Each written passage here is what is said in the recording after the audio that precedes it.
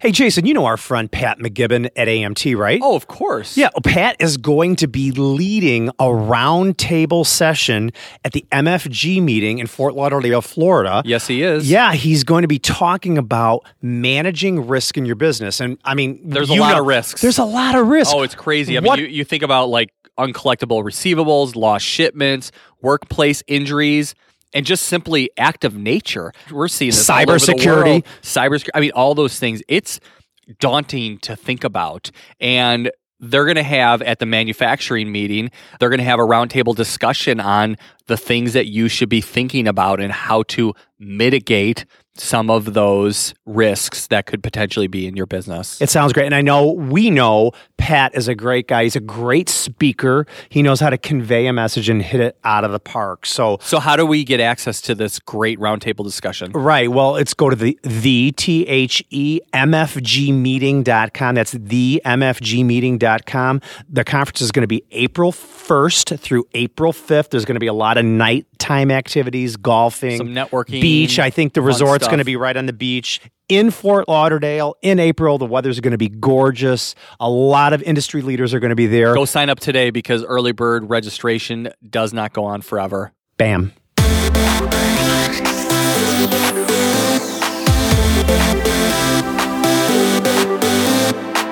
Welcome to Making Chips. We believe that manufacturing is challenging, but if you are connected to a community of leaders, you can elevate your skills, solve your problems, and grow your business.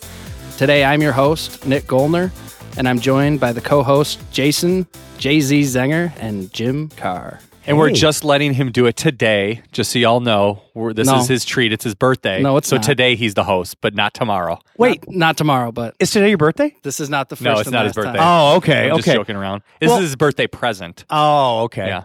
So, Nick, it's great to have you back. Because my birthday was in December, and you remembered it, Jim, but Jason forgot. That's right. It's on my calendar now. All transparency, Facebook told me it was your birthday. So that's how I always remember. Like, even my parents and my family, it's always Facebook that reminds me. So I figured I'll just text I'm not him. on Facebook anymore. Yeah. No, you're on LinkedIn now. He transitioned. Yeah. Nick, it's good to have you back in the studio with us. It feels so good. We're at MXD today here on Goose Island. This is really our true home. This is where I feel most comfortable. This is where it started. This is where it kind of started. It started at Zenger's, and then we moved over here. Yeah, we got the boardroom this time, so it's extra fancy. I will tell you something. I would say about 5 years ago, just about 5 years ago, we were in this room with the leaders of, at that time, it was UI Labs, DMDII. Yep. Talking with the leaders of DMDII about we had an episode about explaining what all those acronyms were all about. Yeah, no, but we were in this room talking with them about doing a promotion, a sponsorship, a campaign. It was a pretty big deal. Yep. I mean, there was a lot of people in this room. And we actually did a roundtable, if you remember that. You and I don't even remember what it was on, but we did it here at DMDII at the time. So anyway, it feels good to be back home. Just love the vibe here, the pulse. There's something's going on today, and I don't know what it is, but I almost grabbed the Diet Coke on the way in because there was all this food and muffins on the way in. But anyway. So we're going to be reintroducing this facility to the metalworking nation so that we can explain. I guess we always talk about Making Chips 2.0, but we're going to talk about the DMDII to MXD, which I guess is the 2.0 of this facility. We've got a special guest on today who we'll introduce shortly, who we've had on the show before. So that's going to be coming up soon. But before we go there, Nick, what's new going on in the world of AME and everything else that you do? Well, I can't host all the time because I travel all the time. So otherwise, I'm sure our audience would just beg for me to be I'm sure that they would love to replace Jim with you. But I was actually in Detroit all week in the automotive capital of the world. Yeah, what's going on there? Lots of machining. We're doing some fixtures for some companies that are doing some big automotive projects. So hydraulic fixtures for them. It was a good trip. Mostly, I got to do some relaxing. I went to this really cool restaurant where there was it's called Black Rock. They bring out this like 750-degree stone, and you cook your own steak on it. Interesting. At the table. That was probably the most fun part. I heard that they're doing a lot of taking some of the industry and just land that has been depressed over the years and replacing it with like urban gardens. I don't know if you saw any of that, but that was one of the most intriguing things that I'd heard about Detroit. We didn't spend that much time in Detroit. It was more like the suburban areas around it. But quick question though. Though. What is the pulse on automotive in Detroit? Because being that Detroit is one of the things I just read is that Tesla is now $100 billion company, and they're the first automotive company to achieve that status. Their stock's at like and they're not out of Detroit. No. Well, we're going to be talking about aerospace and automotive in just a minute, and Tesla when we get to the manufacturing news. Let's do it. My customers were busy. Yeah. I don't know all the details about the industry as a whole right now. Right.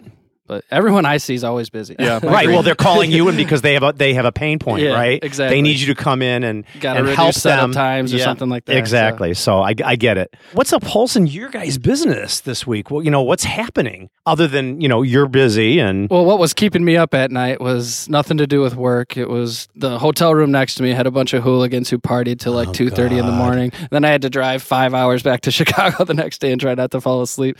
So work went well. Nothing business-wise was keeping me up. What about you guys? It's just all about delegating and elevating with me. I've got way too much on my plate. Jim's very controlling. I am a little controlling. He won't let go of the vine. I am a little controlling. I like to do everything myself. I want it done my way or no way. Well, you're only going to grow your company a certain amount if you do that, know, or you're going to drive yourself into the ground. We know. You tell me this all the time. And I know. Well, I'm your my mentor. Life coach. Yeah, you are. Absolutely. You say that about I'm me your too. Mr. Miyagi and your Yoda. The last time you said you were my life coach, I asked you for a refund. I'll only take the good qualities. Can I only extract the good qualities? I don't need some of those other ones. Okay, so, that's fine. Anyway. But we all have some bad qualities. We help each other, right? Yes. And we're helping the Metalworking Nation today by talking with our special guest about what they're bringing to this facility, all the good things, and creating an ecosystem for manufacturing. Can I interject one little thing before we get into the manufacturing news? So it's not relevant. I do read some of the ratings that we get for making chips, and there was recently a rating. We have almost exclusively people rating our podcast as a 5-star, but we recently got a 4-star, and the comment was, Jim banters and drones on too much. They did not say that. No, actually, they didn't say Jim did, but they said there's a little too much banter and droning. So you know what? I saw the same thing. So I would like to hear from the Metalworking Nation if you can let us know if you think that we just ramble on a little bit too much in the beginning and we need to just get to the heart of the interview or the episode content that much quicker. Please let us know. I didn't think we did. I thought we brought some humor and some entertainment to the beginning of the episode, but maybe that's just one person's opinion and we should just ignore it. I don't know. All feedback is good feedback. I guess all feedback is good. So why don't we move on? And Nick, do you have any let's tell them how news? they can get in touch with us to give us this feedback. Why don't you tell them a little bit about what the Boring Bar is? The Boring Bar? What do you mean? It's our newsletter. Oh. Well, I can do that. Yeah, go ahead. Nick, why don't you tell us about the Boring Bar? Okay, well, the Boring Bar is the name of our newsletter. Every week, the subscribers to Making Chips get an email with all the latest content, more than just the podcast. It's also the stuff we're doing on YouTube, any of the articles that we've written, and links to the manufacturing news that we talk about. But you could just get all that stuff normally. You could search that out and find it yourself, but we actually have some unique original content that you can only get if you're a part of the Boring Bar. There you go, right? Yeah. So Christine, our managing editor, writes a really nice She's a rock piece. star, man. She kind of sums up like the feeling and the theme for the whole week, and you can only get that content in the Boring Bar newsletter. You can find and it's just what she writes is very informational and motivating, and she does just kind of bring it all together, and she's a great part of our team, and she actually does content writing for our manufacturing clients too. So you can get kind of an example of how well she writes, and if you need marketing writing services yourself, she can do that for you on behalf of Making Chips. You could get to know Christine a little bit. She was on an episode, I don't remember the number, but it was last year. All about storytelling. Yeah, we'll put it in the show notes, but all about how to tell a good story and really the problem that you face if you can't tell a good story about what you do. And every manufacturing leader needs to be able to tell the story of their business. Absolutely. So manufacturing news, Nick. We're going to get into what has become the most newsworthy thing at my company, and that has to do with all things Boeing 737 MAX. So for those of you who aren't familiar, the 737 MAX has a software problem, and they have landed all of these planes, and they have grounded them, yes. Yeah, is that what you mean? Grounded, that's probably the right word. They're not in service anymore. Not in service, and they've also halted production. So I pulled together 4 different articles all about this issue. Cool. The first one is 737 MAX fix slips to summer, and that's just one of Boeing's problem. And that article talks about all the other areas where Boeing is diversified. They're struggling also. So everything from... Oh, I mean, the flow down is struggling. Well, they're not just building commercial aircraft at Boeing. They're building defense aircraft. Right. Like the KC-46 Pegasus tanker. Yeah. And they've had some issues with the wiring. They had to redesign all the wiring. They had technical and supply chain problems. Is this because they're doing a lot more like global sourcing instead of making the stuff exclusively in the United States? You know, it didn't get into the details of the supply chain problems in the article, but they're way behind schedule and their costs are outrageous right now for that segment of their business. It also talked about the Starliner. So they're competing directly with SpaceX, which Jason was just talking about earlier with Tesla. And the SpaceX Crew Dragon spacecraft is like way ahead of schedule over the CST-100 Starliner. So every time it seems like Boeing's trying to get diversified into a different segment, they're facing problems, and they kind of have all of these eggs in this 737 basket, and now they've got a software issue. Well, first of all, think about how it's affecting their brand image. Yeah. First and foremost, that in itself is huge, right? Mm-hmm. So any of their competition is going to really be elevated because people have a bad impression, a bad brand image about Boeing right now. So they're going to look at other people, right? Like Airbus stands to gain from a lot like of this. Airbus, definitely. Right, and they're not an American company; they're a French company. So what are the other articles? So the next one talks about down Spirit Aerosystems, which is like a very big customer to Advanced. They are laying off like 2,800 employees now because of this MAX issue. Because they supply to Boeing. Yeah, they make... How many people are they laying off? They make about 70% of the 737 MAX in Wichita at Spirit. So. That Spirit makes 70% of the 737 MAX in Wichita. Yeah, and there's like... Wow. Let me see what the article says here. No kidding. 12,500 workers in the Wichita Well, I mean, that has such huge trickle-down effect. I mean, like, Boeing themselves could affect manufacturing output in the United States just single-handedly. Exactly. And especially the whole supply chain of machinists, anyone making parts for Boeing, for Spirit, Boeing, any of their tier 1, tier 2 suppliers. Like you said, it just trickles down, and we're feeling it. Let me get into the third article. So I'm trying to kind of bring it up to, this is all doom and gloom. I'm trying to bring it up to some positivity here. Their new CEO, Dave Calhoun. Always look on the bright side, Nick. Yeah, I'm trying. So what's the bright side? So their new CEO, Dave Calhoun, says they're actually going to restart production before the grounded jets get approval to get the green light to start flying again. And so that's good news for all the manufacturers who want to make aerospace parts for Boeing, Spirit, all of them. And the fourth article talks about how the Machinists Union is looking to extend that current contract that they have for another 3 years. And the first thing that came to mind is like, if you lose those machinists, they're not easy to find. They're not. No. So, well, that's what happened in the 2008 recession, is there was such a large layoff of people that all of those skilled trades men and women went in other careers, real estate, construction, I don't know, owning a bakery. Or just becoming a machinist at another company. Right. Yeah, but there wasn't any jobs at any other companies. There was no jobs. Well, of course, a lot of other people are laying people off too. So right. It's just hard. You know, when things slow down, you have to make cuts. You know, we all have to deal with that. And you don't want to cut a category that you can't replace. And that's the thing. You got to try to find a way to keep your machinist. So it looks like they're moving in the right direction. So here's my truncated version of how I believe this is going to go. And I don't know, it could be anybody's guess, but this is how I feel about it. So Boeing is a huge, huge company, right? Global, multi-billion-dollar company. They're going to recover from this. Oh, of course they are. They're going to have some great PR for the future. They're going to have to really work on that and really prove themselves once again to the general public. Should they hire MakingChips to do their PR? Maybe well, they should. I thought I'd love to have the past CEO on as a guest and interview him and kind of like hear his side of the story, where they went wrong.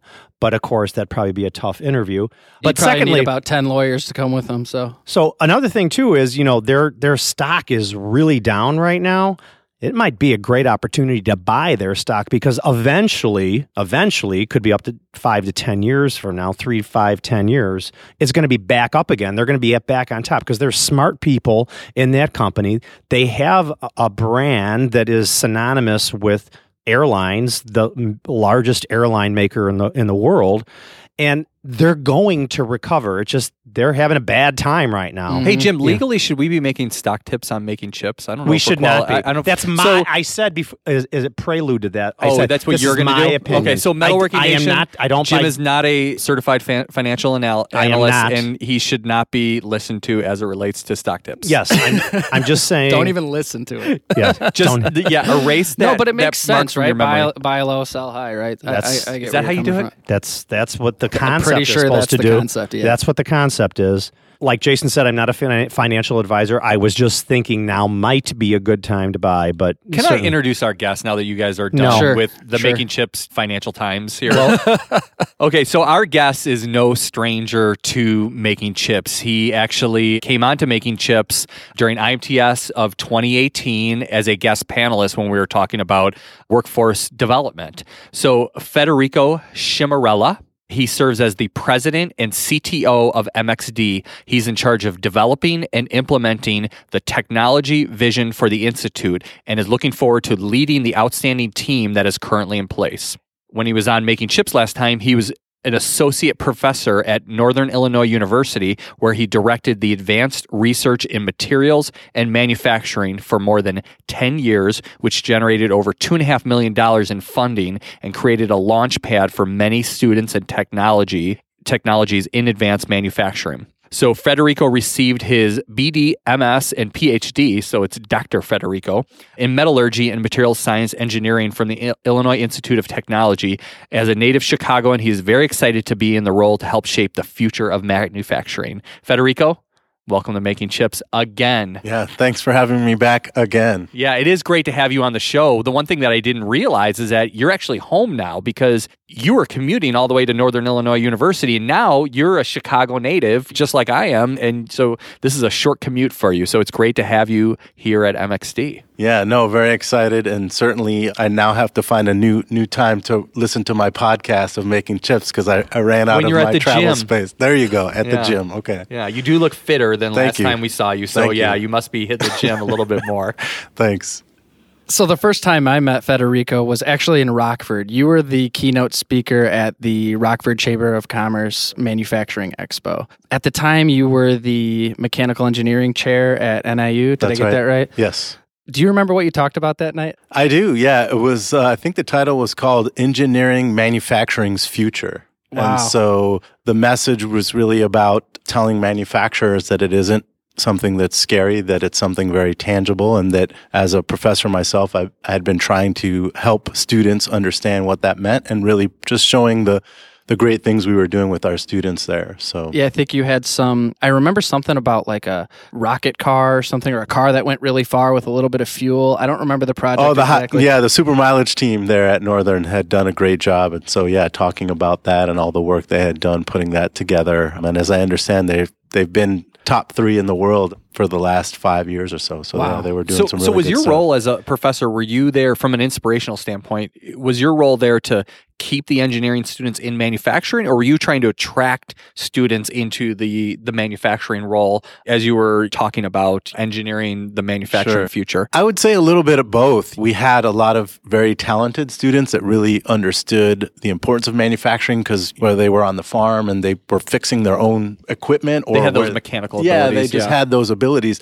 And then you had some students that maybe didn't know what they were doing in engineering, and so manufacturing was a easy way to show them because they could build something, fix something, do something. Yeah, you motivated them to say, hey, you can get involved in building a 737 or fixing a 737 or a race car or just whatever else that it might be. Yeah, exactly. And it was a great way for them to understand how engineering fit into that through manufacturing. And so you would see their eyes light up, or they'd come back years later and say, hey, thanks to you and that project you helped let me work on and build really gave me a direction. And that's always a great feeling. Yeah. So Federico, 10 years NIU, that's quite an accomplishment. It's pretty profound. Can you tell us What was your biggest accomplishment in those 10 years you were there with those students, those eager young students that were trying to find their path in their careers? Yeah, I would say, looking back at it, I think just creating a platform for the students to really succeed. So our ARM lab, where we got funding from NIST and actually MXD and a few other organizations that gave students that otherwise wouldn't have an opportunity to work in manufacturing or understand what manufacturing was, to then see them go out and work in industry. And most of them are working for large manufacturers or equipment manufacturers as a result of that. Cool. So when you look back, and maybe you're here at MXD for 10 years, and you look back at your NIU days, what do you think that legacy you've left there? Is Federico still there? What of you is still left behind, and that legacy is still continuing on? That's a good question. Yeah. I'm not sure. I would hope that at least some of the lab, or at least some of the ideas that I was working with my fellow colleagues, professors, that I left a lot of projects that were on the table that I thought were still valuable for my colleagues and for the students to follow on with. So hopefully some of that is still there. Something to think about. But if not, that's okay too. At least I had my time and my space to do what I could. So now you are the president and CTO of MXD. And can you explain to Jim what a CTO is? Because he was asking Jason. I did ask the other day. Well, here we go. If you've listened to the show for the past 215 episodes, I can't stand all these acronyms in the business world. And then when Nick was telling me that Federico is now the CTO, I'm like, oh, God. Here we go. CTO, right. Chief... I don't know. Technology officer, yeah. And there's a lot of technology in manufacturing. There sure is. There sure is. Right. I would say that as CTO, the main goal here is to really look at our portfolio as a whole in terms of what we do as an institute, through our projects, through our member engagement, and what is the value that we can then provide back to our membership. So kind of curating that, understanding what it is, developing it, maturing it, expanding it, and then, as I said, really giving it back to that ecosystem that Jim had talked about. Here at MXD, you guys are on the cutting edge of manufacturing. You're trying to solve problems. You're trying to see the direction that manufacturing is going to be in the future. There's a lot of things out there where the manufacturing leaders are like, I'm just concerned with solving the problems that I have right now. Like, I can't think about data and a lot of these other advanced technologies. What would you give as advice for the manufacturing leaders out there if they want to adopt some of these technologies that you have here at MXD? What's like some of the first steps that they should take in utilizing that in their business in a very practical manner? Yeah, absolutely. And I would say, just to clarify, I think we like to say that we try to tackle problems that are too big for any one company or institute to solve. Okay, that's a good way to look at it. That's what the mission of MXD is. Exactly. So say that one more time. We generally tackle problems that are too large for any one company to solve. So we're trying to bring in multiple academics, small businesses, right, large businesses, everyone into the table that everyone's going to benefit ultimately from. So really, it's kind of peeling back, and I think some of the things that we talk about is oftentimes, and maybe you have had this experience, you're having general discussions of arguments of what's going wrong, right? Or opinions, let's say. But if I can now back that out and actually have data from my machine or from my worker, you kind of reduce all those arguments down to just facts. Right. And so we try. The metrics don't lie. Exactly. Metrics never lie. And so what we try to tell the people that come to visit is, let's help you find a way to get those metrics. And they could be very simple ways. They don't have to be complex, so that we could then equip you to help yourself make those decisions based on the metrics rather than just guessing, not necessarily guessing, but experience. Do you have a practical example of how you guys have solved a problem and like what the process is that you go through in order to get there? Absolutely. So just even on a simple level, if you'll see on our shop floor, oftentimes we get a company and say, oh, well, we're all analog. There's no way I can get into this digital space. Right? So literally with a gauge, pressure gauge that we show that's running on one of our CNC machines, that obviously we need to control that pressure. We have just a digital camera pointed at it, and we built an app, and the app shows the gauge with a digital readout, right? And what is it monitoring? It's monitoring the pressure on our CNC machine. So the pressure on the spindle? Right. Oh, okay. So if it goes into a heavy cut, the pressure on the spindle is going to react to that. Right. Okay. So that's just one way of measuring or extracting data from the machine to measure what's happening. Correct. So you're getting all that analytics on the spindle, the pull from the spindle. Correct. Okay. And so the idea is that, again, if you have this information, you can now make better decisions in terms of what you need to do with that machine, or if you have a problem and things of that nature. So from a practical standpoint, you guys created this app. Yeah, well, our membership did. So we had a project call So who out. gets to utilize that app then?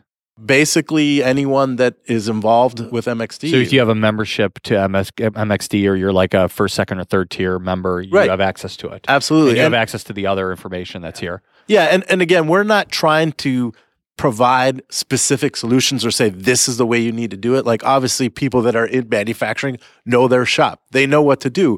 We're just giving you ideas to inspire you to understand how you could use these kinds of technologies to make your shop floor work more efficiently. So a lot of people, kind of joke around. My sister always kind of joked that she has the street smarts and I have the book smarts. And I would say that there's a lot of manufacturing leaders out there that are, just to make an analogy, are street smart. They're shop smart. They know what it takes in order to get the job done, and they have been living and breathing that for years. So are you guys kind of bridging the gap between being book smart and the street smart for the manufacturing leaders out there that are running a shop? Is that a good analogy to make? Yeah, I would say so. Yeah, again, we're here to... Because most people aren't going to have a problem. They're going to go to their university and be like, hey, professor, can you help me solve this? You know what I mean? They're just not going to do it. But maybe they can come to you guys and say, hey, help me solve this. Yeah, no, absolutely. And we have a small team here, 4 engineers or so, a couple electrical and mechanical, and they're just out there doing things. And so our argument is, if these guys can do it, anyone can, because we show our simple solutions. We're not trying to sell specific technology. It's just the idea, and to inspire them to then say, hey, okay, then I can actually do this. So if I join, do I get Joe, the mechanical engineer's number, and I can call him up and be like, hey, Joe, I'm having a problem here. Can you help me solve it? Is that the way it works? Certainly if you want to, but really what we encourage is, again, coming to visit. We can also go out and visit. We've done that to talk to people and really try to understand what their pain points are. And I think we've captured a lot of that. And so we're trying to then demonstrate things on our floor to show how we might come up with an idea to solve that. It doesn't have to be the right way. It's just a way, again, to try to inspire people to think about manufacturing and digital technology in the same way, so that they can become more effective in their solutions that they need to help them be better. So it looks like you're just looking for people to come and say, hey, I have this challenge and I don't know how to solve it. And then all of the membership puts their minds together, and it may become a project where you do something like develop an app or something like that. We can, yeah. So we do have many ways to engage memberships. We have workshops. So we'll host themes. Like last year, we had a workshop on 5G and understanding what that had to do with the manufacturing community. That's a good one, actually. Yeah, we talked about that a little bit, and we're still a little confused. Yeah, or Jim's confused. And I wasn't here, but if I understand, actually, the biggest outcome was that, hey, it's not there yet. We're not ready. Right. So it wasn't the infrastructure's not there. And that was good. Yeah. Right. So at least people know, okay, I have some time. Yeah, this is where we're going. We're not there yet. Right. Yeah. So that's one way, through workshops. The other way, as you mentioned, Nick, is through projects. So we do sponsor projects through the funding that we get from the government. We generally work through our membership to kind of trickle down what those projects are. And this is actually the first year we'll be launching our strategic investment plan. We'll have a 3-year, for Jim, it's called a SIP, Strategic Investment Plan. Thank you, Federico. Right. That we will launch, I think in February or around there, to show what are we going to invest over the next 3 years, kind of general ideas and topics. So, what is MXD going to invest in over the next 3 years? That's good. Correct. That's good that you're on the front end of that, because it's important. So members know where we're at. Right. Again, they've had input. And that may change, right? Well, we have quarterly meetings with our technical advisory committee. Sure. And so we try to then adjust as needed, but they're general enough where we know that we're going to have a significant impact to play. So then a member, kind of to your point, Nick, is saying, hey, I really believe in this could be a solution for us. So how do I get involved? So we have a RFP, request for proposal, out where companies can submit ideas for that particular project. And then we kind of down select and decide what is the best team to make that problem that solution. So once we have that and the project gets going, again, we involve our membership and engage them to kind of understand what the project's doing, what are the lessons learned. We have outcomes from that then can then go back to the membership. And then the third way is through our shop floor, the future factory, if you will, kind of, again, to your point, where people come and see the ideas in practice. So again, it's one thing to show PowerPoints or to talk about something. It's another thing to actually come onto the floor to see it, how it works, and to show that it's not as complex as needed. And for a person like me, an old school shop floor guy, that's the best way to engage me is by putting me on that shop floor, seeing that machine, putting the metal in my hand, making it very relatable to what you're trying to accomplish, what the goal is, and how you're going to get there. Exactly. Just make it really break it down. So I totally understand that. One thing that I was thinking, so what advantage would a small local Chicagoland machine shop have by becoming a member in MXD?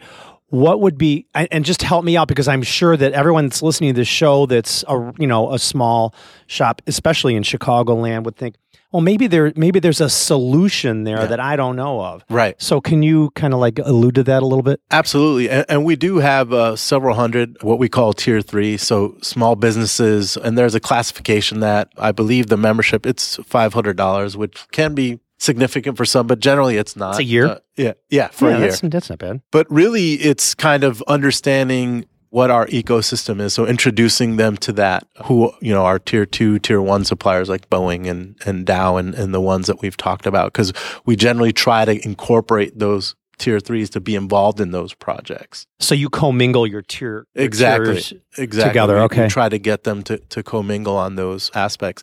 I think the workshops, the events that we have to educate them are very valuable.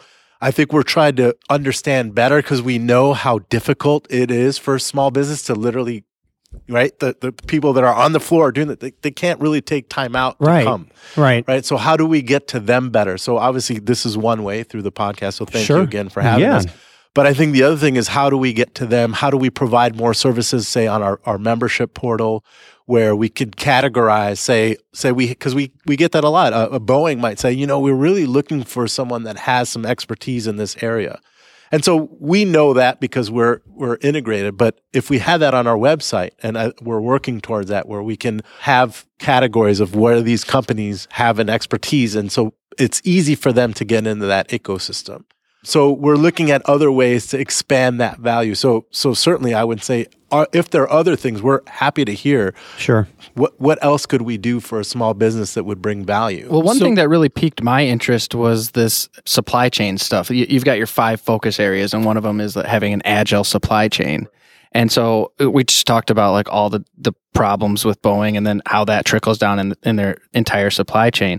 We have to collaborate a lot with our supply chain, receive components from our suppliers, assemble them, and manufacture our own stuff, and then work with the end user. And every time there's a handoff, it can get more and more difficult. Yes. So give me, if you can, maybe one practical way that someone can have like a more seamless, more collaborative relationship with their entire supply chain. Yeah, so I would say there were a couple projects that we just wrapped up this past year, and I know you said simple, so I'll try to keep it simple. But basically what it did was it took information, say from like NOAA, like weather patterns and other like social media, Twitter, and kind of keeping track of how things were happening in a region so that if you did have a supply chain issue, it would notify you, and then you could make basically a decision on what you needed to do to alter to ensure that you got the materials you needed. And so this was actually also using blockchain through a Simba Chain company that came out of Itamco, and they were working with Dow and a few other partners. I don't remember all the partners. So this is now something that we've developed, I say MXD, through this project that will help people with their supply chain and understanding how to mitigate if there are problems, say with weather or other aspects. And so because it just came out, it may be a little bit till it trickles down to other members, but I think Dow is obviously looking to do things with that. And so we're very excited at the opportunity that this kind of collaboration has been able to put together.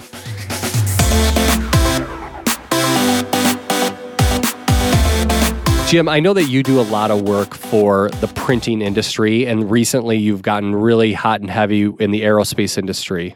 But what about Xometry? Yeah, as a matter of fact, we're very heavily into the Department of Defense and aerospace. But man, I've been using Xometry to offload some of my extra work that I don't have capacity in my shop. And man, they're doing work for aerospace and defense, education, industrial, automotive, electronics, medical and dental, consumer products, energy, and robotics, which we know very well. Yes. So if you'd like to try them out in any of those industries or one on your own for any 3 to 5 axis CNC machining, sheet metal applications, go to Xometry.com, Xometry.com, and hit them up for a price. They're great people.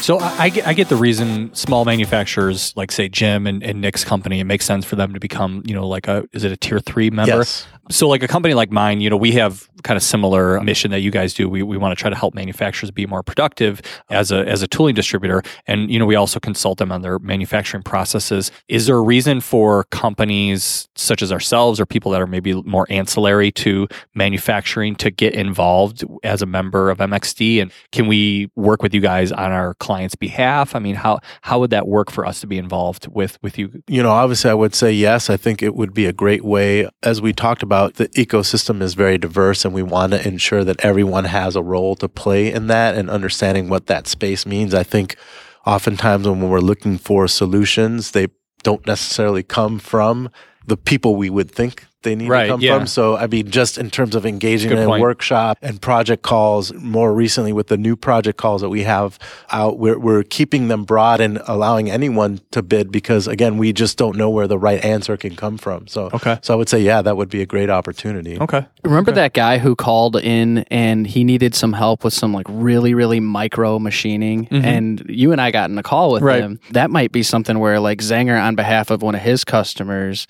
reaches to the MXD network. And absolutely. And I think the more we can do that, the better, because again, outside of just tackling these problems, I think we do want to create this notion of, I have a place I can work with MXD and their ecosystem to kind of filter out ideas or things that need to get done. Yeah. So Federico, you're promoting, you mentioned it already, a future factory. What does the machine shop or the manufacturing company look like in the future? If you could transition out 3 to 5 years from now, what type of integrations and technology do you think are going to be leading the way for what the future factory looks like? Yeah, I think certainly many of these things will have to do with, say, sensors. So how sensors are placed on your machines or in your production line to kind of keep track of things, right? To understand inventory, to understand material handling, those kinds of things. Certainly, there's been a lot of discussion about the cobots and how we work with those in a real sense, not just pre-programmed, but that could actually interact with a human. And so we're looking at some of that. And then I would say that we talked, I think, about this earlier, the AR, augmented and virtual reality. I think you're going to see a lot more of that as well, because this is a space where you can, as your workforce is retiring or moving out, you can capture that data and information from those workers and kind of retain that knowledge and be able to help to train and equip your future workforce with that. How do we retain that knowledge, and what is the vehicle that's going to hold it? Right. As I understand, with the HoloLens, you can record and kind of voice and speak over the process. Didn't know anything about this at all. That's why I'm asking. No, exactly. And so that you can record, like literally we have an example on the shop floor where we have a 3D printer that, obviously not everyone knows how to operate and open and close and maintain. Sure. So we had someone just kind of step through that. Take the base out, fill up the liquid, put it back in, close it. So literally you can go through this step and then you're watching it as he's doing it. So when you put on the lens, now you look at the printer. It's the lens over your eye. Exactly. Okay, now when you put the lens I know what those on, are. it's projecting and showing you the step-by-step of what that person did so that you can actually repeat that. And sometimes you may not be able to have a HoloLens, so they'll use like an iPad or something where the iPad will hover over the device. I've seen that. And then it'll step you through like it's not happening, but it's virtually happening on the iPad. It's showing you open up the panel and touch this thing and connect that. And it's very exciting. I hear they're doing that for like machine maintenance. Absolutely. So you don't have to send a technician into your shop floor. Right. You put on one of those lenses and you walk up to the machine, and some guy maybe on the other side of the country is assisting you in diagnosing the issue on your machine tool. Well, this is something that we really have to get on board with, because the expertise is dwindling, right? And you can only fly people around so much. We had this conversation when we were at the Haas factory in California, and it was Terry Berry mentioned that he had a customer that was just going bananas over a problem that he was having, and they flew out Terry Berry, and he literally solved the problem in like 5 minutes. But like if they use some kind of virtual reality, which Haas is talking about doing, he could literally be sitting in his office or his cubicle and be solving 5 of those problems an hour instead of getting on the airplane and going over there. It's just, and that's something I hear, the productivity could be mind-boggling. I hear consistently when I travel, just everywhere I go, that they have a hard time getting timely service from whoever they bought the machine tool from. It's not one brand. It's all. Oh no, brands. it's all of them. Yeah. Well, totally. So if there was I'm way lucky, to kinda, it being in Elk Grove Village in Chicago, we have access to those. Well, that's one of the machine great tool things about technicians. Chicago is we're at an epicenter of manufacturing. We are, and not only that, but Elk Grove Village is the largest industrial area in the country. But at the end of the day, what if you're one of those machine shops that are in a very remote location, or Arizona, or anywhere? It could be anywhere. It wouldn't be a Making Chips episode if you didn't misuse a word, Jim. So I know you're right, and spell it. Don't taunt me. Yeah, I will. But anyway, so what I'm hearing, Federico, is automation, quite frankly. Yes. To put all those things that we just talked about. See, you hear automation, I just hear productivity. We're just, as a country, we're trying to be more productive with the resources that we already have. Well, it could be efficient too. No, but we have certain resources, and those could be human resources, the expertise, and like, how do we be more productive? So how do we have that technician solve 2 to 5 problems an hour instead of a problem a day because he has to travel and go out there and everything? That's huge. You could do this across so many. This is not a manufacturing thing. You could do this with across many industries, HVAC. You could do this any kind of like skilled technical industry. This notion of augmented or virtual reality is gonna change things. Well, I was just telling Federico, like, we actually have a real use case for the IMTS. We have these huge, heavy fixtures. It costs a ton of money to ship them.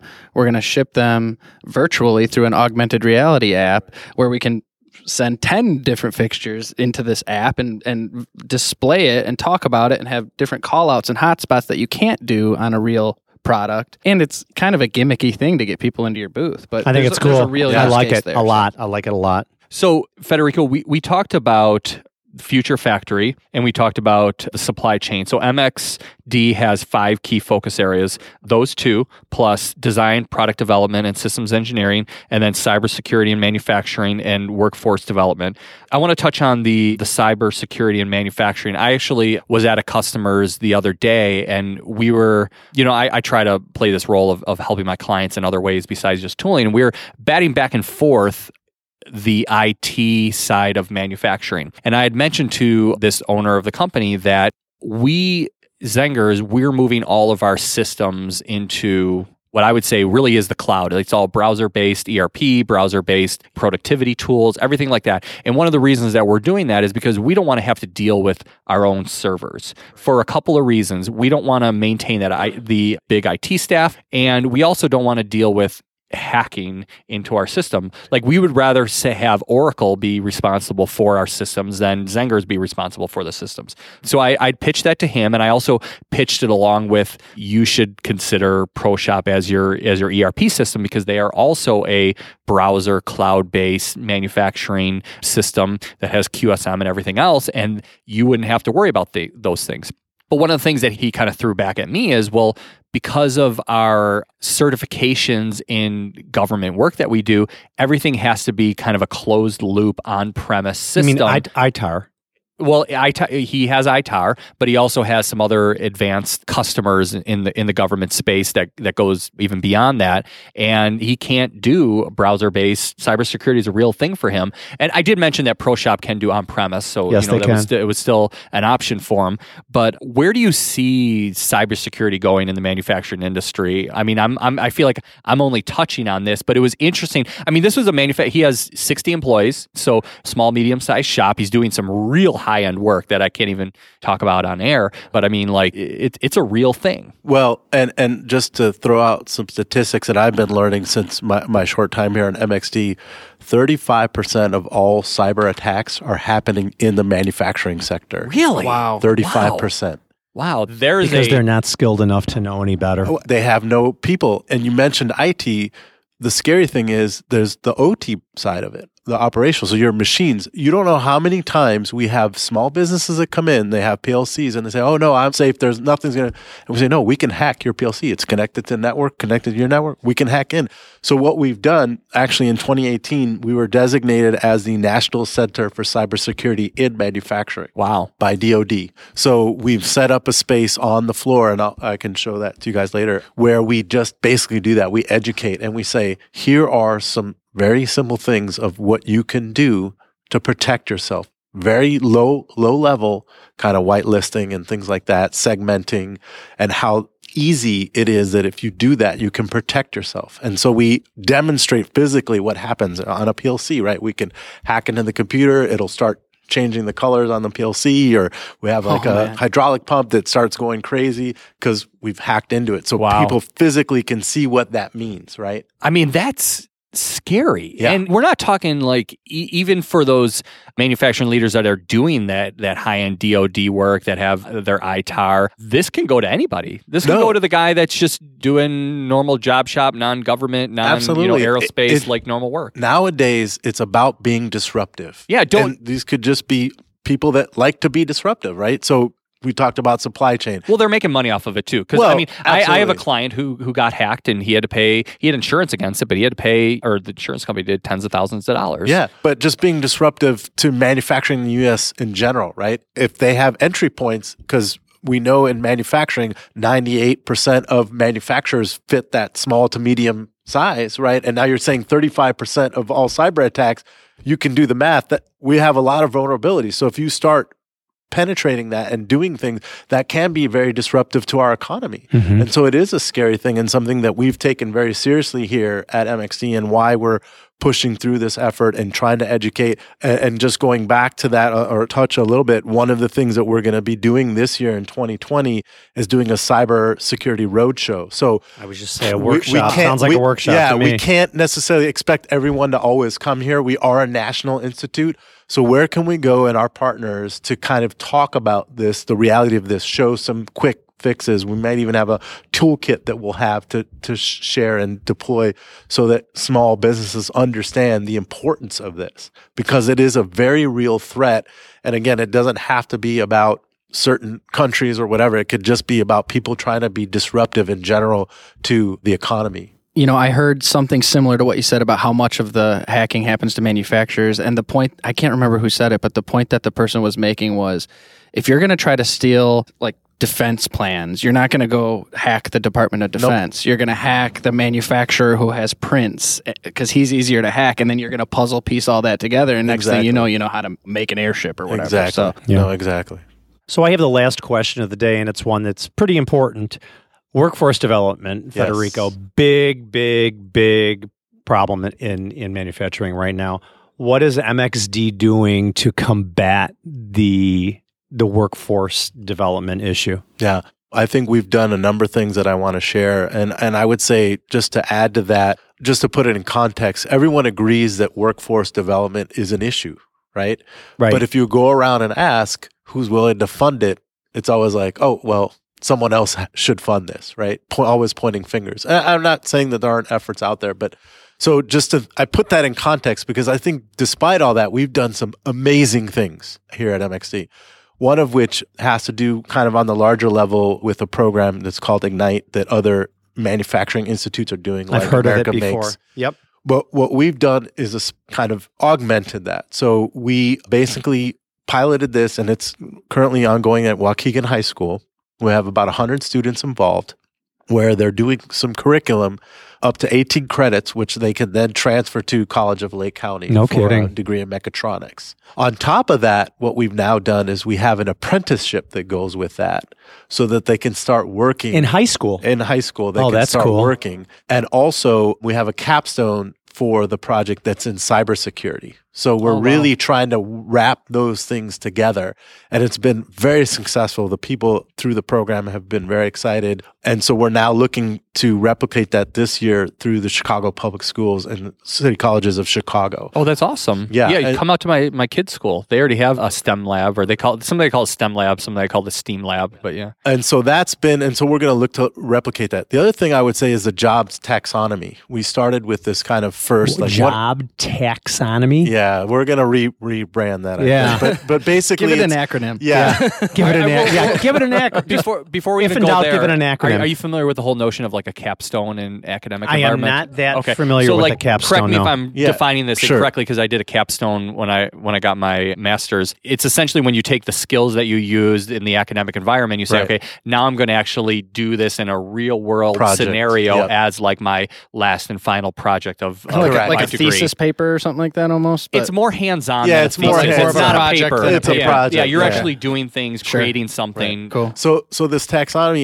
it's basically defines what are the jobs of the future, what are the career paths, and what are the needs for that. So we've developed this first version, and now we're doing this 2.0 version for the cybersecurity, so that companies can start to understand what are the skills that I need. How do I look for these? What are the paths? So people that are looking for careers can follow these pathways to these jobs of the future. And we know that our membership has been very excited about this taxonomy and has used literally copy and pasted for roles that they've been trying to fill, knowing that we've kind of gone through this process. And so we'll have a rollout of that 2.0 again sometime in February. I'll keep you guys posted. But I think that's been very helpful because it's helping us define the workforce of the future, what it needs to be, what are the skill sets, what are the requirements, what are the pathways to those jobs.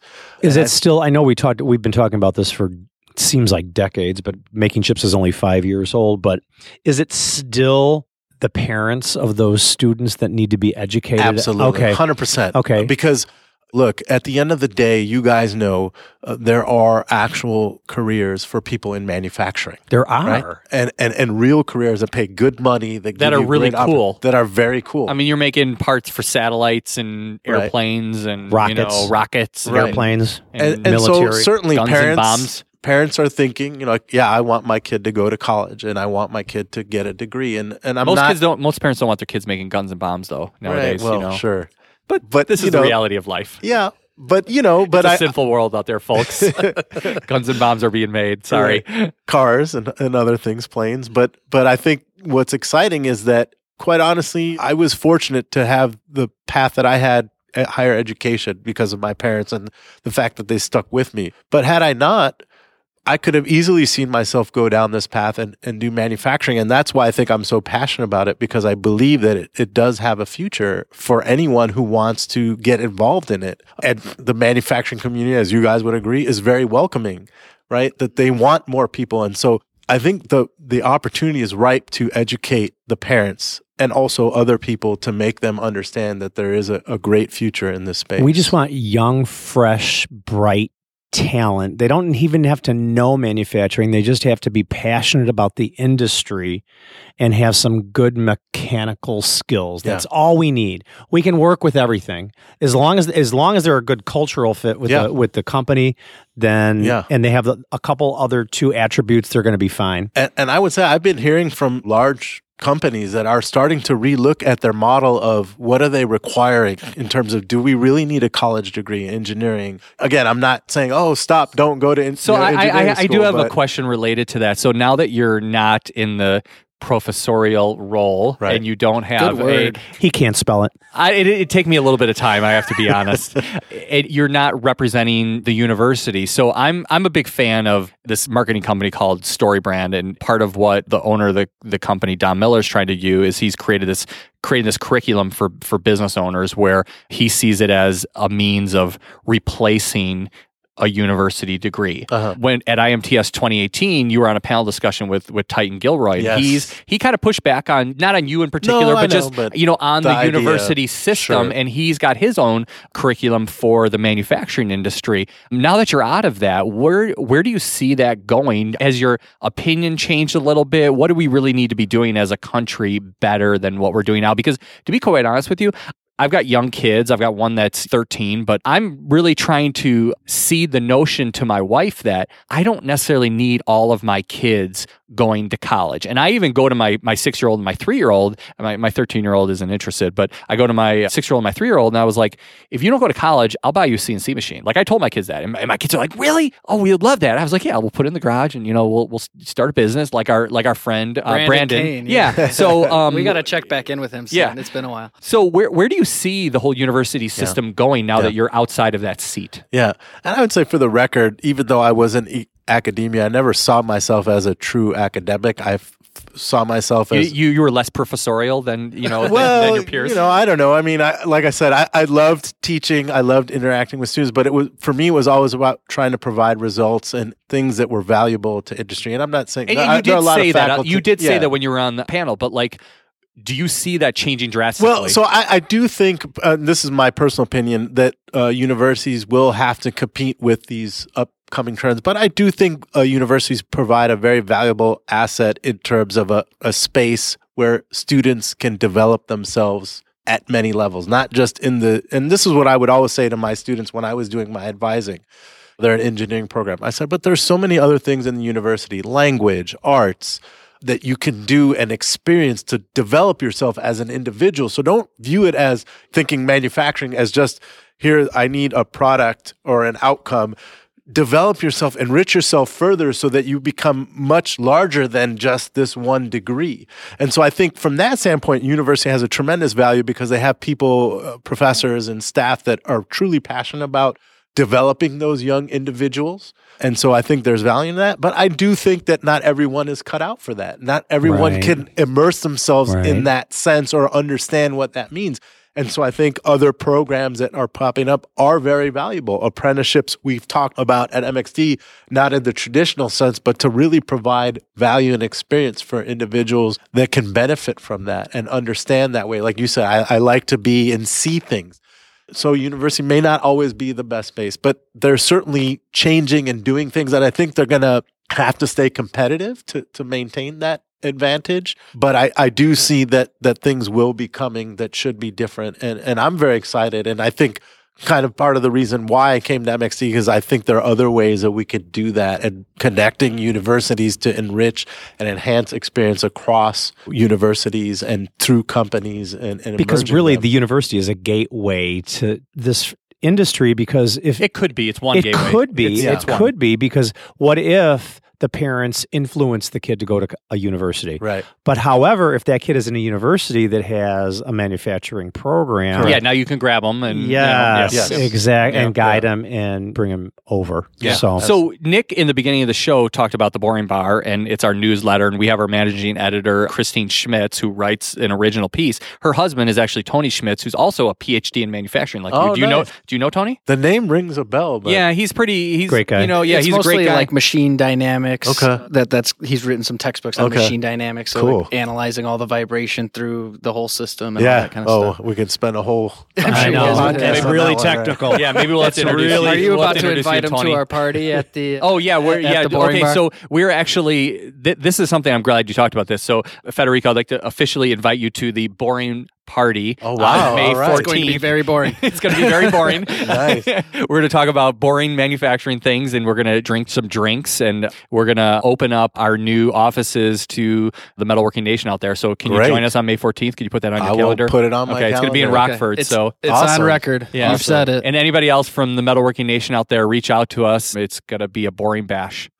Great. You'll And probably be able Nick- to actually talk with Tony there because I think Okay. he's going to be coming too. Nick and I will be your celebrity bartenders. That's right. that night, Yeah. too. Oh, wow. See, So, me yes. and Jim both have combined 5-6 years of bartending experience Yep. between the two of us. So We're going to be rocking and we'll have rolling. to try to remember. We'll have to get that cocktail app. We're gonna have so we can remember all the Oh, I can drinks. do it. I can do it. Yeah. I still got it. We're gonna have three signature drinks, We which are are. all going to be Oh, yeah, that's manufacturing centric. Maybe we'll have to introduce Nice. one of those drinks You on got each to episode. simplify it down to 3. So yeah, 3 that should be manufacturing easy. drinks that we're going to have at the party. And we're going to have live entertainment. And we're going to have live We've already entertainment. picked Yep. the band. They're Yep. pretty cool. I love them. Actually, they look great. Yeah, so even though we're calling it a boring party, it's going to it's be not a lot gonna, of it's fun. going to be anything but boring.